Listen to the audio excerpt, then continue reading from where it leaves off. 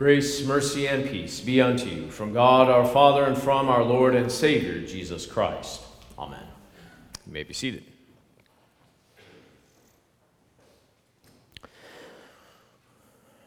At the very heart of denial is a lie. The more you know something, the greater the denial is when you act as though you do not.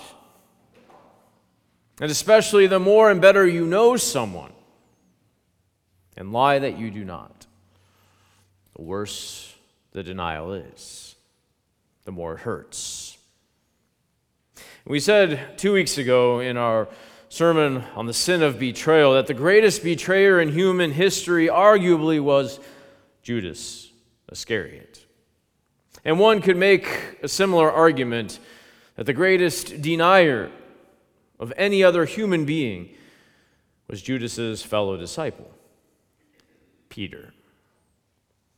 As the unofficial spokesman and leader of the disciples, and as one of Jesus' inner circle of close disciples, and as perhaps one of Jesus' oldest disciples, Peter may have known Jesus better than any of the other apostles. And according to Matthew, Mark, and Luke, Peter was one of the first disciples to be called by Jesus, to follow after him. Also known as Simon, he was a fisherman. It was into Simon's boat that the Lord Jesus entered to go out a ways from the shore to speak unto the crowds.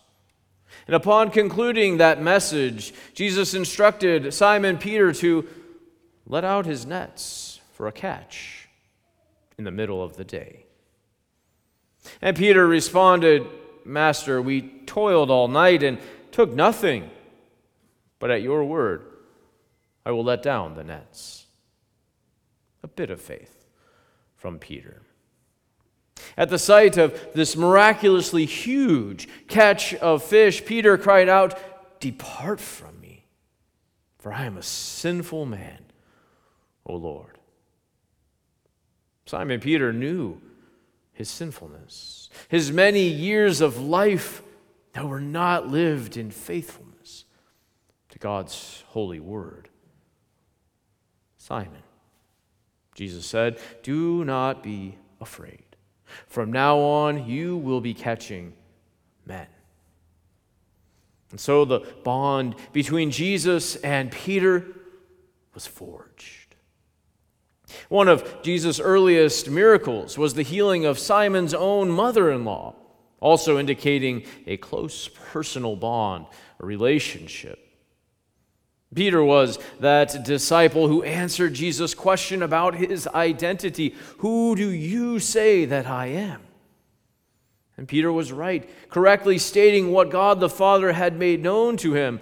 "You are the Christ, the Messiah, Son of the living God."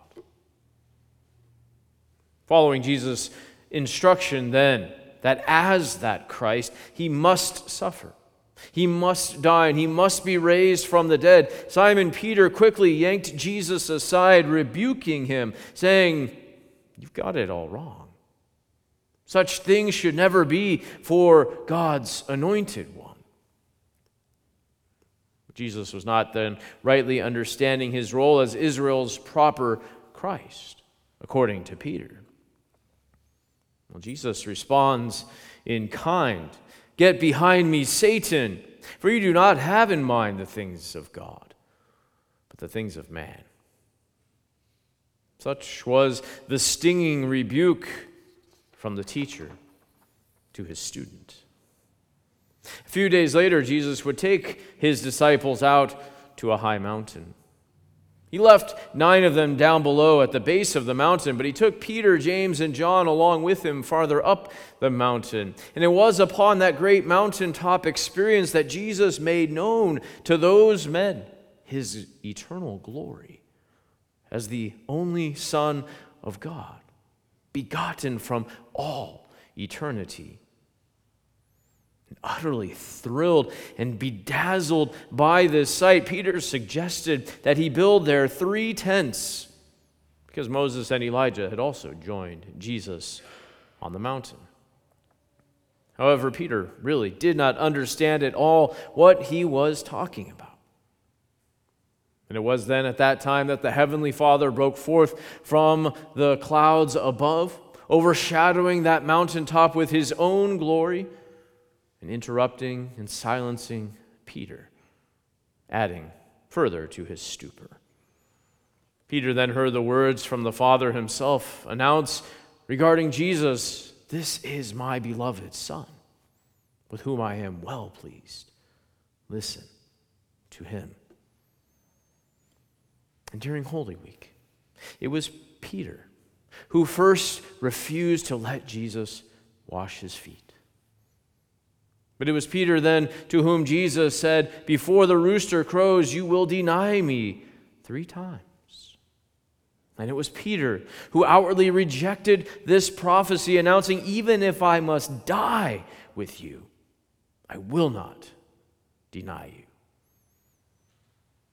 And when Jesus was betrayed by Judas just a short time later, and when they were surrounded by those who were to arrest Jesus with physical force, Peter acted upon that promise. He unsheathed his small sword and struck, slicing off the high priest's servant's ear. Peter showed that he was certainly willing to fight for Jesus, and perhaps even to kill for him. But would Peter be able and willing to die for Jesus? Which was more powerful, more influential, Peter's anger or his love? Not far from where Jesus was being beaten, falsely put to trial for his crime of blasphemy, Peter suffered an informal trial of his own. A servant girl, no real threat to a grown fisherman like Peter, confronted him nonetheless. "You also were with Jesus, the Galilean." Peter, this one so loved by Jesus, the one who so loved Jesus, flat out lied, fully denied knowing Jesus. Not once, not twice, but 3 times. The dreaded number of Jesus' prophecy and the holy number of completion. In his 3 denials of Jesus, Peter fully removed himself, distanced himself from Jesus, from his company, from his fellowship. And this is very likely the reason "and Peter" is added on by the angel in Mark's gospel following the resurrection of Jesus when he refers to Jesus' disciples. And Peter. And it is reason enough for Jesus to ask Peter 3 times following his resurrection, "Do you love me?" 3 times. The denial. 3 times. The question. And just as you and I could see ourselves as Judas, betraying Jesus by every sinful thought, word, and deed that we commit, we see ourselves as Peter. Just like the disciples who could not stay awake in their apathy toward Jesus' situation, we find ourselves in difficult situations where we deny knowing Jesus. But it is not an active denial or rejection of Jesus we plead. No. But our silence in the face of persecution, in the opportunity to confess Jesus before the world, that is our denial. For you and I have been given Jesus' name, his identity. In holy baptism, he has grafted you in unto himself in baptism. You are one with him. And when you and I sin, we deny our Savior. We live counter to his identity and to our own as his people. How could we? Like Peter, we weep bitterly over our rejection of Jesus. However, we do not, thankfully, go the path of Judas and reject Christ's mercy. Rather, we confess our sin and we trust in Christ to forgive. And that he does. He graciously and he richly forgives you and the sins of all those who believe in him. Your confession and your absolution, that is your daily reinstatement as the disciples of Jesus, just like it happened for Peter. You are washed clean of your sin again in the word of absolution. I forgive you all your sin. And Jesus' death on the cross, that was the payment made for Peter's denial of Jesus. His death upon the cross, that was the payment for your denial and mine as well. And certainly, we get to see a different Peter following Jesus' resurrection. Upon receiving the gift of the Holy Spirit at Pentecost, Peter did not back down to those who questioned him about Jesus, who persecuted him for his faith. And yes, Peter would go on to sin each and every day of his life after that, but he never again publicly denied knowing Jesus, but was truly willing to die for him. Of course, this was not his own doing. It was a gift of God, not by Peter's own merit or works, so that certainly he could not boast. And true enough, on the last day, when Jesus returns again, all people will confess Jesus Christ as Lord, to the glory of the Father, all people. Paul prophesies this in Philippians chapter 2.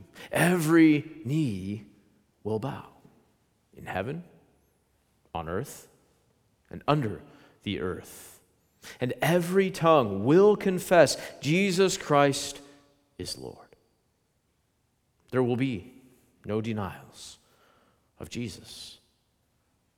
On that day, and from that day forward, then there will never again be a denial of Jesus as Lord. And you who now believe in him will always see him as your Lord, as your Savior from all sin, from all death, from the power of the devil. You will not ever again back down. And you will not ever again have fear. For united with Christ Jesus, nothing will ever harm you, and nothing will ever frighten you again. For Jesus Christ is Lord, to the glory of God the Father. Amen. And the peace that does pass all of our human understanding, guard and keep your hearts and minds in Christ Jesus to life everlasting. Amen.